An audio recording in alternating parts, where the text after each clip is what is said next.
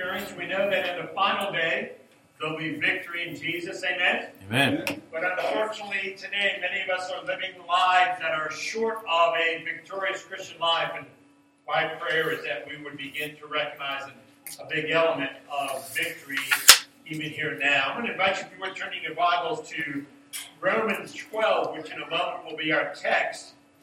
While you're turning there, we're going to look at Romans 8, verses 26 through 27, as we look at our verses of confession to prepare our hearts for the reading and the preaching of God's Word. We've covered these verses as we've gone through Romans, but Paul writes to the church at Rome, Romans 8, verses 26 and 27. He says, "Likewise, the Spirit helps us in our weakness, for we do not know what to pray for as we ought, but the Spirit Himself intercedes for us with groanings too deep for words. And He who searches hearts knows what is in the mind of the Spirit, because the Spirit intercedes for the saints," listen to these last words, "according to the will of God." Because the Spirit intercedes for the saints according to the will of God. And in the context, he talks about the Holy Spirit interceding on our behalf and searching our hearts. Part of what we celebrated with the Lord's Supper last week was the element of let a man examine himself. And as is our tradition, we try to give you an opportunity of self-examination before we get into a study of God's Word. So we're going to just have a moment of silence. And if you would, search your heart, as these verses suggest. And we'll spend a time in silent prayer that I will lead us in a public prayer of confession. Let's pray.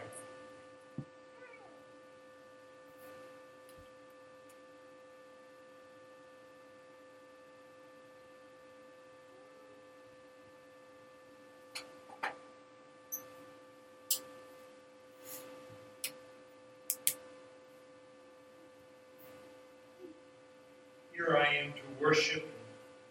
Father, here I am to bow down. Here I am to say that you are my God. You are altogether faithful. You are altogether worthy.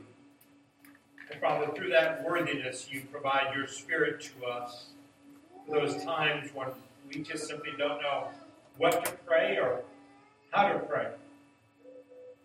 So, Father, this morning, our initial simple prayer is that you would, through your Holy Spirit, search our hearts, or to unveil the darkness in our lives where we are fallen short, so that, Father, we might truly have victory in Jesus. Father, grant us understanding this morning, we pray in Christ's name. Amen. As I enter into my last month before retiring at the end of the month, I went to Pastor Chris and asked about the opportunity of maybe doing a bit of a switch so that my last Sunday, which will be the 28th, which would be a Sunday that I would not be preaching on today, he'd be next week, then me, then he'd be the following. But he's allowed me to preach that last sermon, sort of my swan song, which I'm not 100% certain what I'll be preaching yet. I have an idea, and may in fact tie in with this subject of victory. As I've gone through now the book of Romans for well over a year, as the Lord laid on my heart, and we finished chapter 9, I sought the heart, or through my heart sought the Lord as far as, since I can't finish the book of Romans, what texts might I leave as pastor of this fine church? And I feel that in 20 plus years, I've been pastoring for over 40, but about 25 of those years in pretty in-depth counseling ministry with church folks, non-church folks. And if I had to sum up the one question that would be, if somebody were to say, what is the most common question that you are asked in biblical counseling? Whether I'm counseling because of drug addiction, suicidal thoughts, marriage difficulties, financial difficulties, no doubt the most common question that I've ever asked in counseling and as a pastor has something to do with How do you know God's will? I'll almost guarantee everybody in this room, believer or non-believer, at some point has wanted to know what's God's will for my life. And how can I know that? I'm going to submit to you through our text in Romans 12. I'm going to present some thoughts this morning, and I've shared this with some. I believe there's a significant misunderstanding of knowing God's will. And it scares me sometimes that the reason we're not in it is because we don't know how to find it.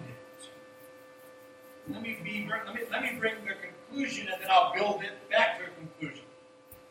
I think we're so busy looking for the minutiae of His will, we forget to be in it. And I believe I can show you that by Scripture. And one of the things I love most about this text, and as I looked at my notes, I trust it won't get too deep doctrinally or theologically, but today there will be, and Pastor Chris and I both, almost every sermon you've heard us give some reference to the Hebrew in the Old Testament or the Greek in the New Testament. It's going to be quite a bit this morning because, like other texts in Scripture, the meaning is lost because we've lost the understanding of the original language. And I think you're going to see that this morning. I'll be speaking this morning. My sermon title is Knowing God's Perfect Will. I believe there is some categorization of God's will.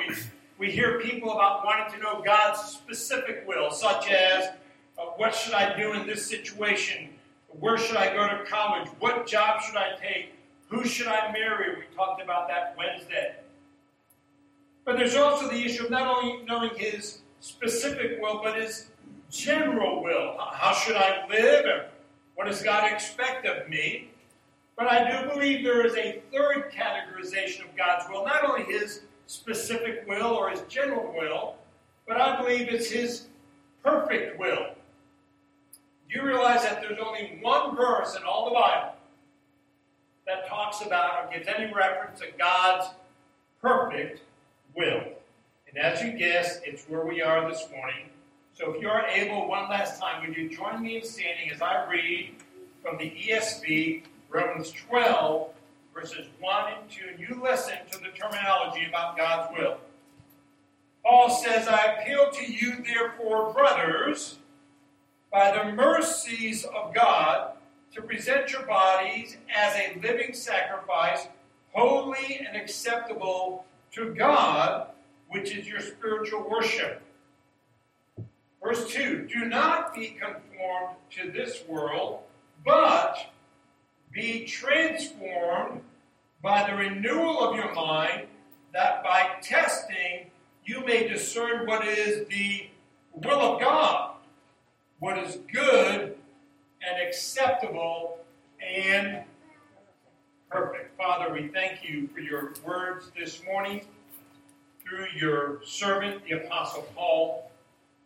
Lord, grant us understanding of knowing not only your will, but your good and perfect will. We pray in Christ's name. Amen. I want to share with you basically 3 points this morning. We'll be talking about a plea to know God's perfect will. Second, we'll talk about the prerequisites. There are some requirements, prerequisites, to know His perfect will. And then we'll close by proving of God's perfect will. So our first point is this plea to know God's perfect will. Very simply, it's the very first verse we read. Only 2 verses we're looking at this morning, but we are going to get very deep into those verses. Look at verse 1. I appeal to you, therefore. I know King James reads, and I like how it reads, I beseech you, therefore, brethren. We don't use that word beseech, but you can sense the importance of that word. Paul says, I appeal to you, therefore, brothers, how? By the mercies of God. Now, the first key word there is this translated word appeal, or King James beseech. The word does not mean, as sometimes presented, It doesn't mean to beg. It's not that child at the candy store, at the grocery store, begging for that piece of candy. They don't leave you alone until you just buy it and say, I won't say it. It's not a begging, it's an urging. Now, begging is typically something that is just this desperate cry to do something, whereas urging seems to have this sense of, Tavish, I really need you to do this because of my concern for Tavish, or Joyce, I plead with you, please do this. So it's beyond a begging, it's something that expresses a deep compassion, which we're going to see further in the text. That's what Paul's doing here. And then he says this word. It's not a small word. Pastor Chris and I often talk about how important these small words are for, but this one is therefore. Now, I remember being taught in seminary, whenever you see the word therefore, find out what it is. Therefore. In other words, Paul is saying, because of all these things I've been telling you about, therefore I urge you. Well, what's he been saying? Let me give you a brief recap, because we've gone through 9 chapters of Romans. Romans 1, Paul proclaims that God justified us, or he pardoned our sins. Chapter 5 of Romans, he identifies with us by the death of Christ and reminds us that we are dead to sin, but alive to Christ. And right behind you, we have the imagery of this, the death of Christ on the cross, and then the watery graves of baptism, which we've had the pleasure of experiencing several times already, where we are buried in our sin and raised to a new life. That's chapter 5. Chapter 6 and 7 of Romans, Paul is now saying because of that death, we're under grace. We're no longer under the law. We're not bound by these issues. And then in chapter 8, he talks about how the indwelling of the Spirit helps us to live a righteous life. Chapter 9, which was basically my last sermon on this subject, through divine election, he mentioned that all this is possible and made through God's election of us, his selection of us. And chapter 10 we didn't get into yet, but chapter 10 talks about there's no separation as we are engrafted, we being Old Covenant Jews and the New Testament saints, we are engrafted together under this term, the global term of God's elect. And then chapter 11 talks about how we can have confidence in the faithfulness of God. He'll not let us down. As he took care of Israel, he'll take care of his people. And we get to chapter 12 where Paul says, as a result of all these things, I urge you. Now, when Paul writes this, he writes it in what we call in Greek the present tense language. Very similar to our terminology in English today. It's a constant. So when Paul says, I urge you, he's got himself his little smartphone. It's the Michael smartphone. You've been here sometimes, whether it's a Sunday or Wednesday, and I forget to turn off my reminder. Carol will tell you, I have 7,458 reminders, give or take some, because I forget things. Paul's saying to the church at Rome, you're like me, Brian. We forget things. Robin, right? We forget things. And so I'm going to keep on urging you because you need to be reminded. Well, so do I. I have to use that thing to remind me. That's why they call mine the smartphone. It was originally called the dumb phone, but I had so many reminders, it's now called the smartphone. Paul's just doing this constant reminder. But then he goes about to explain his plea. Look at it again, back to Romans 12:1. I appeal to you, brothers, how? By the mercies of God. Now notice that word mercy, it's in the plural. He's not just talking about God's general mercy. He's using it in the plural sense because his compassions, his mercies are many. In fact, there are several Greek words that are used, but the word used here is one of the strongest of the words, but it's actually only used 5 times. The Greek word only used 5 times in the Greek New Testament. I want to share a couple of them with you. Paul writes to the church at Corinth in 2 Corinthians chapter 1, verse 3. He says, "Blessed be the God and Father of our Lord Jesus Christ, the Father of mercies and God of all comfort." There's that word mercy, the Father of mercies, plural. And with that mercies, because with mercy comes comfort. Then he also writes to the church of Colossae, Colossians 3:12. And Paul says, "Put on then," and it literally means put on and keep it on, "as God's chosen ones, put on holy and beloved." That's who he's writing to. He writes this, compassion. That's the same word translated mercies. Compassion, kindness, humility, meekness, and patience. So, mercies and compassion are very much related as far as this Greek word. Now, as we get to the text here, the one other thing that's important to recognize is who Paul is writing to. Let me tell you something. If you have never trusted Christ as your personal Lord and Savior, you'll have an opportunity today. But let me make one thing clear. God's will for your life is to trust and to believe Jesus is Lord. Amen. There's nowhere else to look. That's it. Why do I say that? Because when Paul says these things about knowing God's perfect will, he says, "Therefore, brothers." That's a term that was meant for believers. Paul was writing to Christians saying, "Christians, this is what you need to do." In other words, an unbeliever can never know God's will for their life. Where to live, who to marry, what to do until you first know Him. You can't know His will if you don't know His heart. And that's what Paul is trying to emphasize here when he says brothers. So literally, if we were to sort of retranslate this the Buteau way, it might sound something like this: "My fellow believers, I constantly urge you all, because of all that God in His compassion has done for you."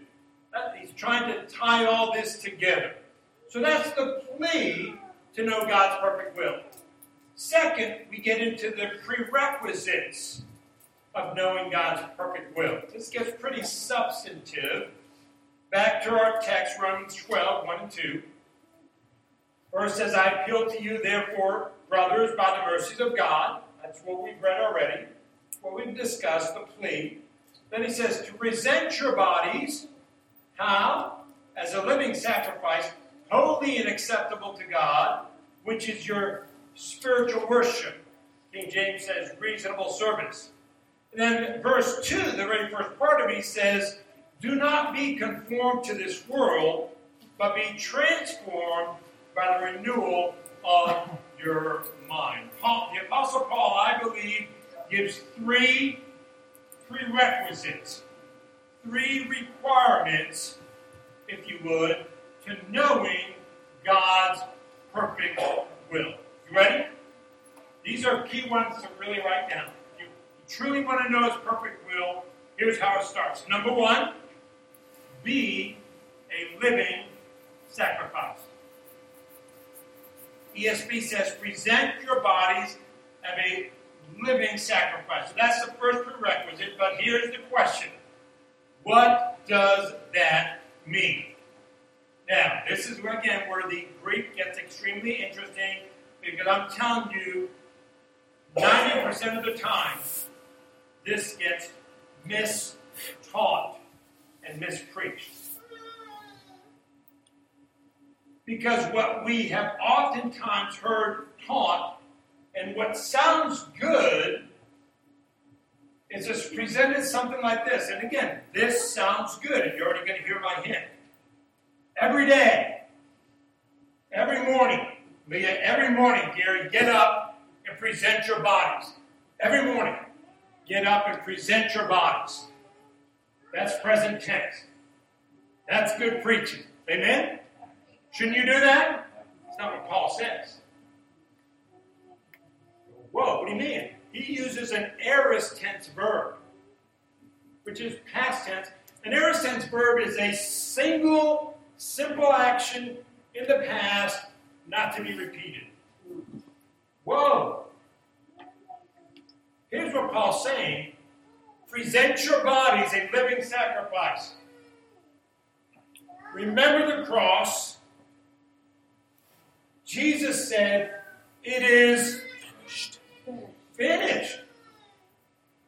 We place ourselves through our sins on that cross. We show the symbolism of baptism being buried. We present ourselves permanently to God. Here I am, Lord. Sort of like the judge. Who will come for me? Here I am, Lord, send me. How many times should God have to send us? Really, in reality, once. Go.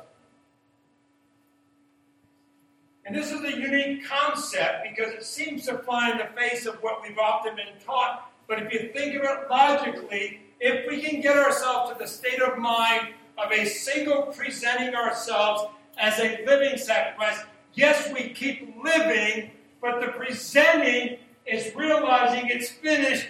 Victory in Jesus is finished. Amen. There's no other way to slice it up. And that's why we are so much and so often living a non-victorious life, because we keep excusing ourselves and representing. How many times are we saved? We are taught as Baptists, once saved, always saved. Aorist tense, one-time act on the cross. And that hopefully will change some of your mindset of what Paul is trying to emphasize here. Now, in addition to that, in addition to being aorist tense, there's this thing called voice.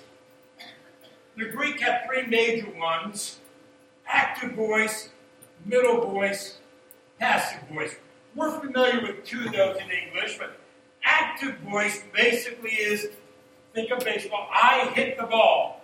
Subject acting on the object. I hit the ball. Passive is the ball hit me. I'm not giving the action, I'm receiving the action. And the middle voice is simply, I hit myself, which oftentimes is needed. But for those of us who have been married, that's what we got married for the wife to help take care of that. I'm only kidding. We will cut that out later on. Most of us, when we see present your body as a living sacrifice, most of us want this to be passive. Jesus, that's your job, to present me a living sacrifice. And again, sometimes it's preached that way because that sounds like decent doctrine. We put it all on God. Yet Paul writes this in the active voice. You know who is to present your bodies? Yourself. As one of your pastors, I can't do it for you. Your spouse can't do it for you. Your church can't do it for you. Listen, and this may sound awkward, the Word of God itself can't do it for you. You must be active yourself in presenting yourself. It's an active participation. And it goes beyond pew sitting. Paul is saying that we need to be active in knowing God's will by doing. You want to be a pew sitter? I'll tell you this. You'll never know God's perfect will, period. You can't. You're not doing anything. You're not presenting. But then we go on to the next part is, what are we presenting? Well, Paul tells us, I urge you, this is not a spiritual cliche. Paul says present your bodies. It's more than when somebody comes to you, it's more than simply saying, I'll pray for you, but it includes, I'll do this for you. You may oftentimes, and maybe you've done this yourself, whether you've heard somebody say or yourself have said, I would die for Jesus. Well, great. Here's the question. Will you live for him? living for Jesus? In other words, will you be a sacrifice? Paul says, how I appeal to you, therefore, brothers, by the mercies of God, to present your bodies as a living sacrifice. Not a dead sacrifice, but a living sacrifice. As opposed to the constant slain sacrifices of the old covenant. And then he explains it even further by saying, holy and acceptable unto God. You see, when we present our bodies once and for all, one time, when we present our bodies once and for all with a total commitment, and we actively pursue that lifestyle, that, my friends, is when and how we become holy and acceptable. And by doing this, there's a significant result, and it's simply this, as Paul writes, it becomes acceptable to God. Most of us, whether growing up as a child or once we became married, once we became employed, whatever the situation might be, I hope one of our desires is to be acceptable to others. We want to be accepted, but we're talking about being acceptable to others by pleasing them. You want to please God and to know His perfect will. We do so by offering our bodies physically, I believe that means, not spiritual cliche, by living for Him. But I also believe that means to, in essence, properly care for our physical bodies. 1 Corinthians 3:16, Paul writes, do you not know that you are God's temple and that God's Spirit dwells in you? We have a physical obligation to care for ourselves. I'll be first to admit I've not done the best of that in my life, more ways than one, either through eating habits or lack of exercise habits. In fact, as I shared when I announced that I felt the need to retire and step down because of my physical health, there's been some constant decline through the wise urging of my wife, who kept saying, I want you to schedule an appointment with that doctor. And she kept urging me until finally this week I did, so that I can honor this body that God gave to me.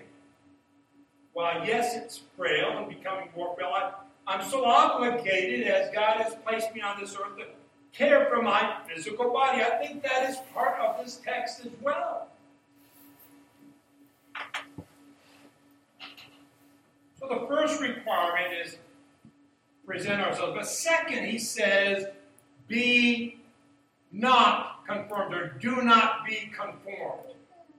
So the first requirement, be a living sacrifice. Second one, do not be conformed. Back to our text, I appeal to you, therefore, brothers, by the mercies of God, to present your bodies a living sacrifice, holy and acceptable to God, which is your spiritual worship. And then he says, the second part, do not be conformed to this world. So remember, we started off with the urging that's present tense. Paul continues to urge. Then we moved to the presenting our bodies, but that was aorist, not ongoing, but a single act. Now we move to this negative instruction, where Paul says, do not be conformed. Now, the way, again, the Greek language is written, very similar in principle to the English language, you can tell people to stop something in one or two ways. And understand, listen to what I'm saying. You can say cease or stop as in don't ever start doing this. Son, don't ever smoke. Son, don't ever do drugs.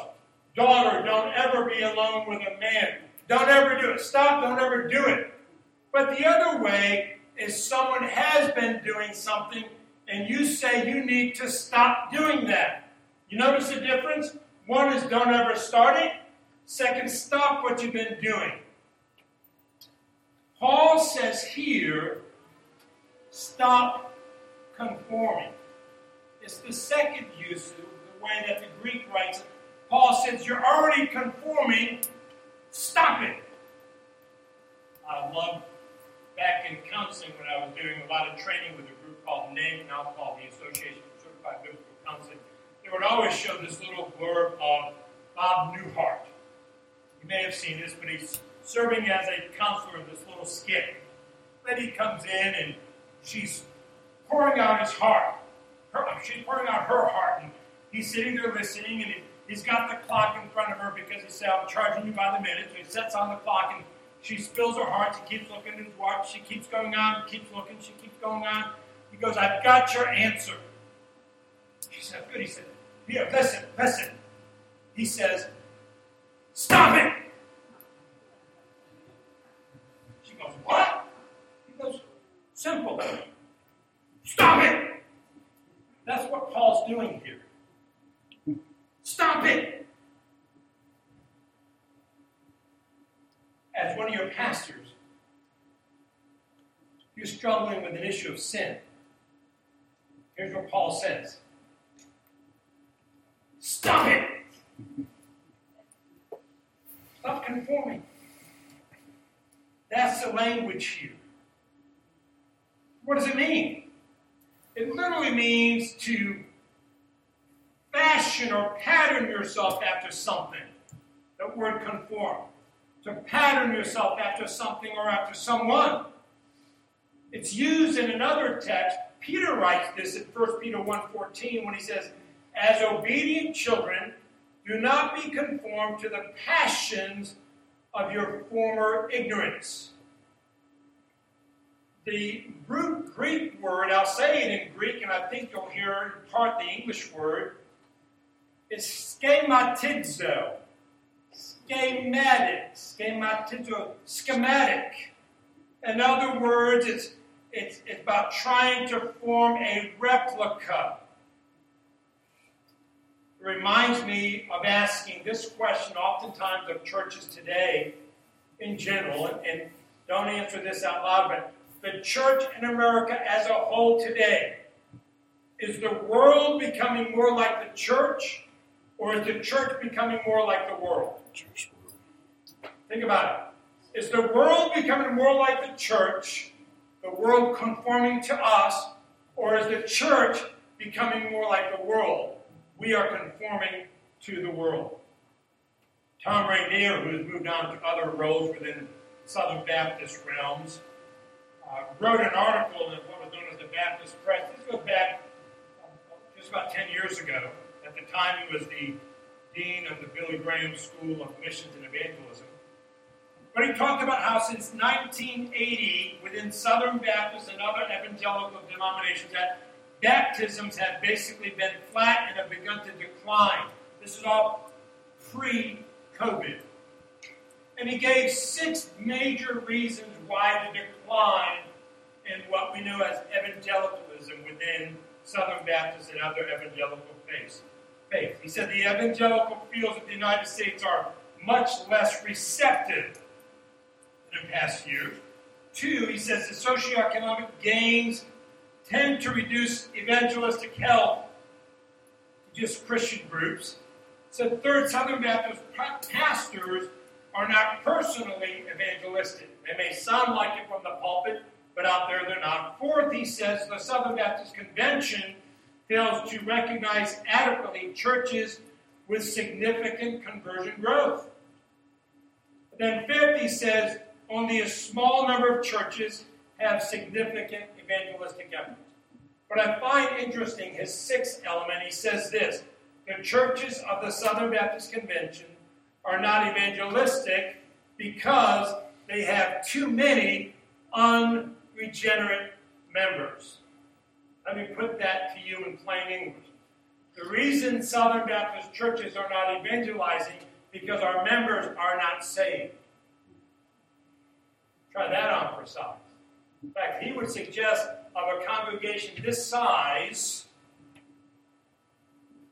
12 to 15 of you who are members aren't even truly saved.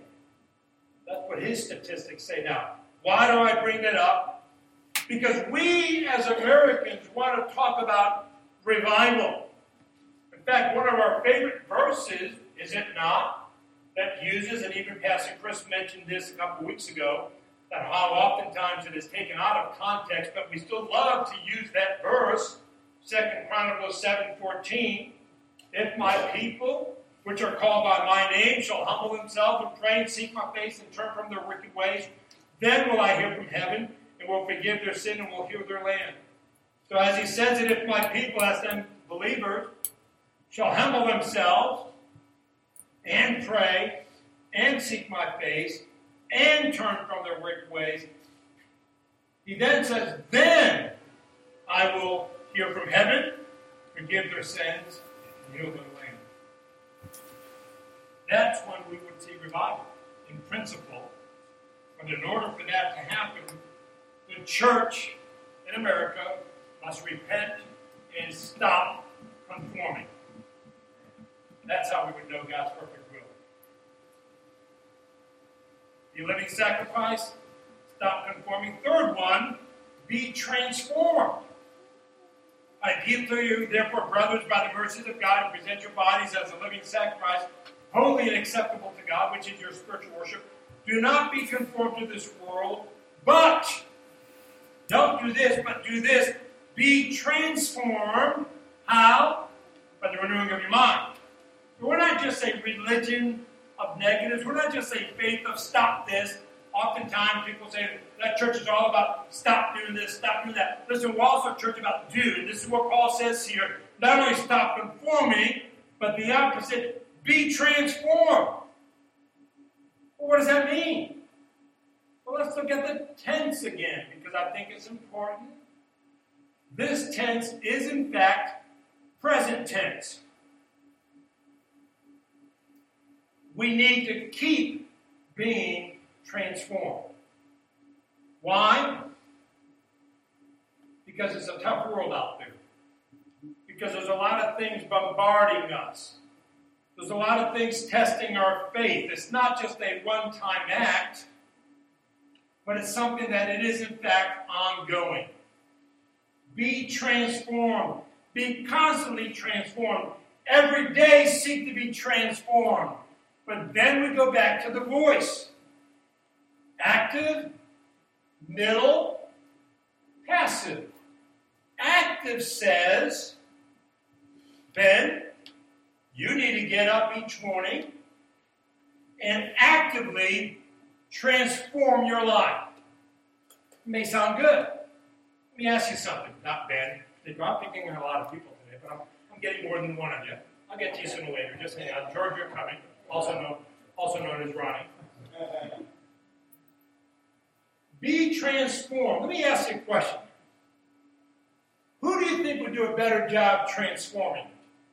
You or God? This is written in the passive. Stop conforming, but allow God to transform you. That's passive. You know why? You can't do it. I can't do it. We don't have it within us, the strength, the physical ability, the knowledge. We don't have it. And yet we try to present ourselves like we can do it all. Just come to Super Christian with the big S on our cake. But you can't do it. You need to stop conforming. And while and as you stop conforming on a regular basis, allow Him. Get rid of this, allow this to come in. That's the process. You get rid of, let Him do. Be transformed. Now, most of you have heard this word back in the Greek. The Greek word for transform is the word, I'm going to say it exactly as pronounced in Greek. You'll know the English words easily here. Metamorphosis. The verb is metamorpho. It means to change again into something else. A polywog to tadpole. A larvae to a caterpillar, or to a caterpillar then to a butterfly. As Paul would say to the church at Corinth in 2 Corinthians 5:17, therefore, if anyone is in Christ, he or she is a new creation. The old has passed away. Through metamorphosis, behold, the new has come. But how? How does that transformation take place? Well, it's not your doing. It's God's doing. But what does he do? Look at the next part of the verse. By the renewing of your mind. In other words, to make it new again. We've all heard the phrase, garbage in, garbage out. Garbage out. Well, let's be positive Christians. How about good stuff in, good stuff out? Paul talks about this in Philippians 4, verse 8. Finally, brothers, sisters, whatever is true, whatever is honorable, whatever is just, whatever is pure, whatever is lovely, whatever is commendable, if there is any virtue or if there's any excellence, anything worthy of praise, think about these things. You may have used the phrase when you've said to somebody, your mind's always in the gutter. Paul says, you want to renew your mind? Think about these things. We've heard the phrase, you are what you eat. What about this? You are what you think. How do we renew the mind? Paul says in 2 Corinthians 4:16. So we do not lose heart. Though our outer nature is wasting away, our inner nature is being renewed day by day. Again, back to the tense. This is present tense. Ongoing. Yes, one time present your body, but the renewal of the mind, the transformation is in fact ongoing. Because we have so much garbage coming our way. It gives us the responsibility to stop conforming, but allowing God to transform us as he seeks to renew our mind. How does he do that? By you thinking on those things. Paul says to the church at Ephesus in Ephesians 4:22 and 24, put off your old self. Interestingly enough, it's like the armor of God. Again, very mispreached. You know, where it says put on the whole armor of God. We want to put on the armor every morning. Sounds good. It's aorist tense, put it on and leave it on.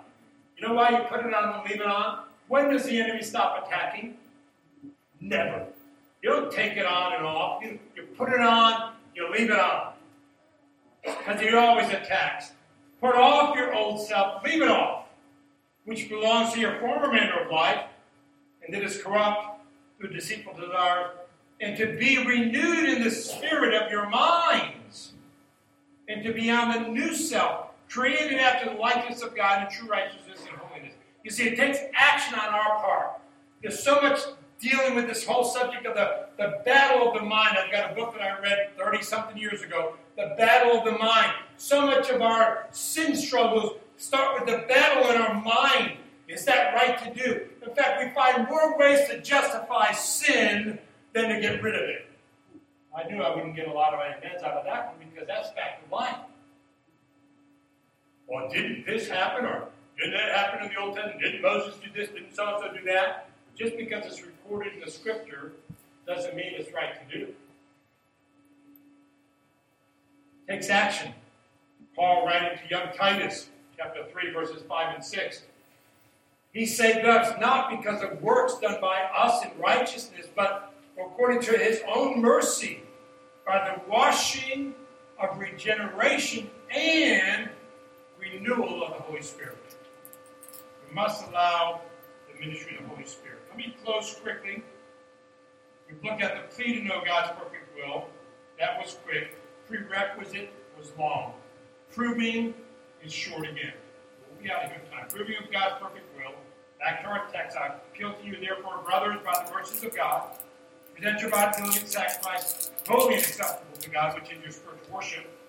Do not be conformed to this world, but be transformed by the renewal of your mind, that by testing you may discern what the will of God is, what is good and acceptable and perfect. You see, here's the deal. After you follow these prerequisites, then you can know not only God's will, but God's perfect will. Holy and acceptable to God. In other words, are your actions well-pleasing to God? Paul writes this again in a different way to the church at Ephesus. Ephesians 5 uses the same exact word as far as perfect or well-pleasing in Ephesians 5:10. But let me read to you verses 6 through 11 so that you understand the context of Ephesians 5:10. Let no one deceive you with many empty words, for because of these things the wrath of God comes upon the sons of disobedience. Therefore, do not associate with them. Do not be conformed. Don't associate with them. For at one time you were darkness, but now you are the light in the world. Walk as children of light, for the fruit of light is found in all that is good and right and true. And try to discern what is pleasing to the Lord. Take no part in the unfruitful works of darkness, but instead, this one gets tough, not only don't participate in them, but instead expose them. Call sin, sin. King James says in verse 10, proving what is acceptable unto God. Paul, again, one last verse as we look at Philippians 4:18 says this, I have received the full payment, and more I am well supplied, having received from Epaphroditus the gifts you sent, a fragrant offering, a sacrifice acceptable and pleasing to God. You see, my friends, God, in His ultimate sovereignty and wisdom and desires to look down upon each and every one of you and say, behold, my son, behold, my daughter, in whom I am well pleased. Is that His thought of you this morning? If you're here this morning and you fall into that category of being here in physical body, but not truly here spiritually, that in other words, you've played the game, maybe today's the day you've said, enough is enough. I'm finished playing the game. And in fact, in your heart, you know that as God is looking down on you, He is not thinking, well done, daughter, well done, son. If that's you, you're going to be given an opportunity to come to the altar and talk to Pastor Chris myself. Maybe you're a believer here this morning and you've never gone through the watery grave of baptism, which is, to me, is the first sign of obedience. Maybe you're not an official member of this church and God is calling you upon, hey, listen, I want to be officially part of that work. Maybe you're not doing what God has caused you to do. Maybe you're living in sin that needs to be dealt with. Whatever it might be, the altar will be open. I'm going to ask the praise team to come. And we're going to be singing a song of invitation in our tradition. You know what the process is. It's nothing magical of coming to the altar. But it is indicative of making a decision to stop conforming and allowing God to transform. You've got a part. You've got to take action so that God can pour into you His Spirit. Father, we thank You for Your word this morning. Lord, I pray if there's one here this morning that does not understand this concept of being washed in the blood and victory in Jesus. Would you convict them this morning through your Spirit? Father, if there's a believer here this morning that has just been struggling with this whole issue of being conformed to the world, and there's a conviction to be transformed, Father, would you lay on their heart through the Holy Spirit and come to the altar and lay that to the throne? Father, maybe it's just staying in the pew and making this commitment. Father, I pray that you deal with hearts. We pray in Christ's name and for his sake. Amen. Would you say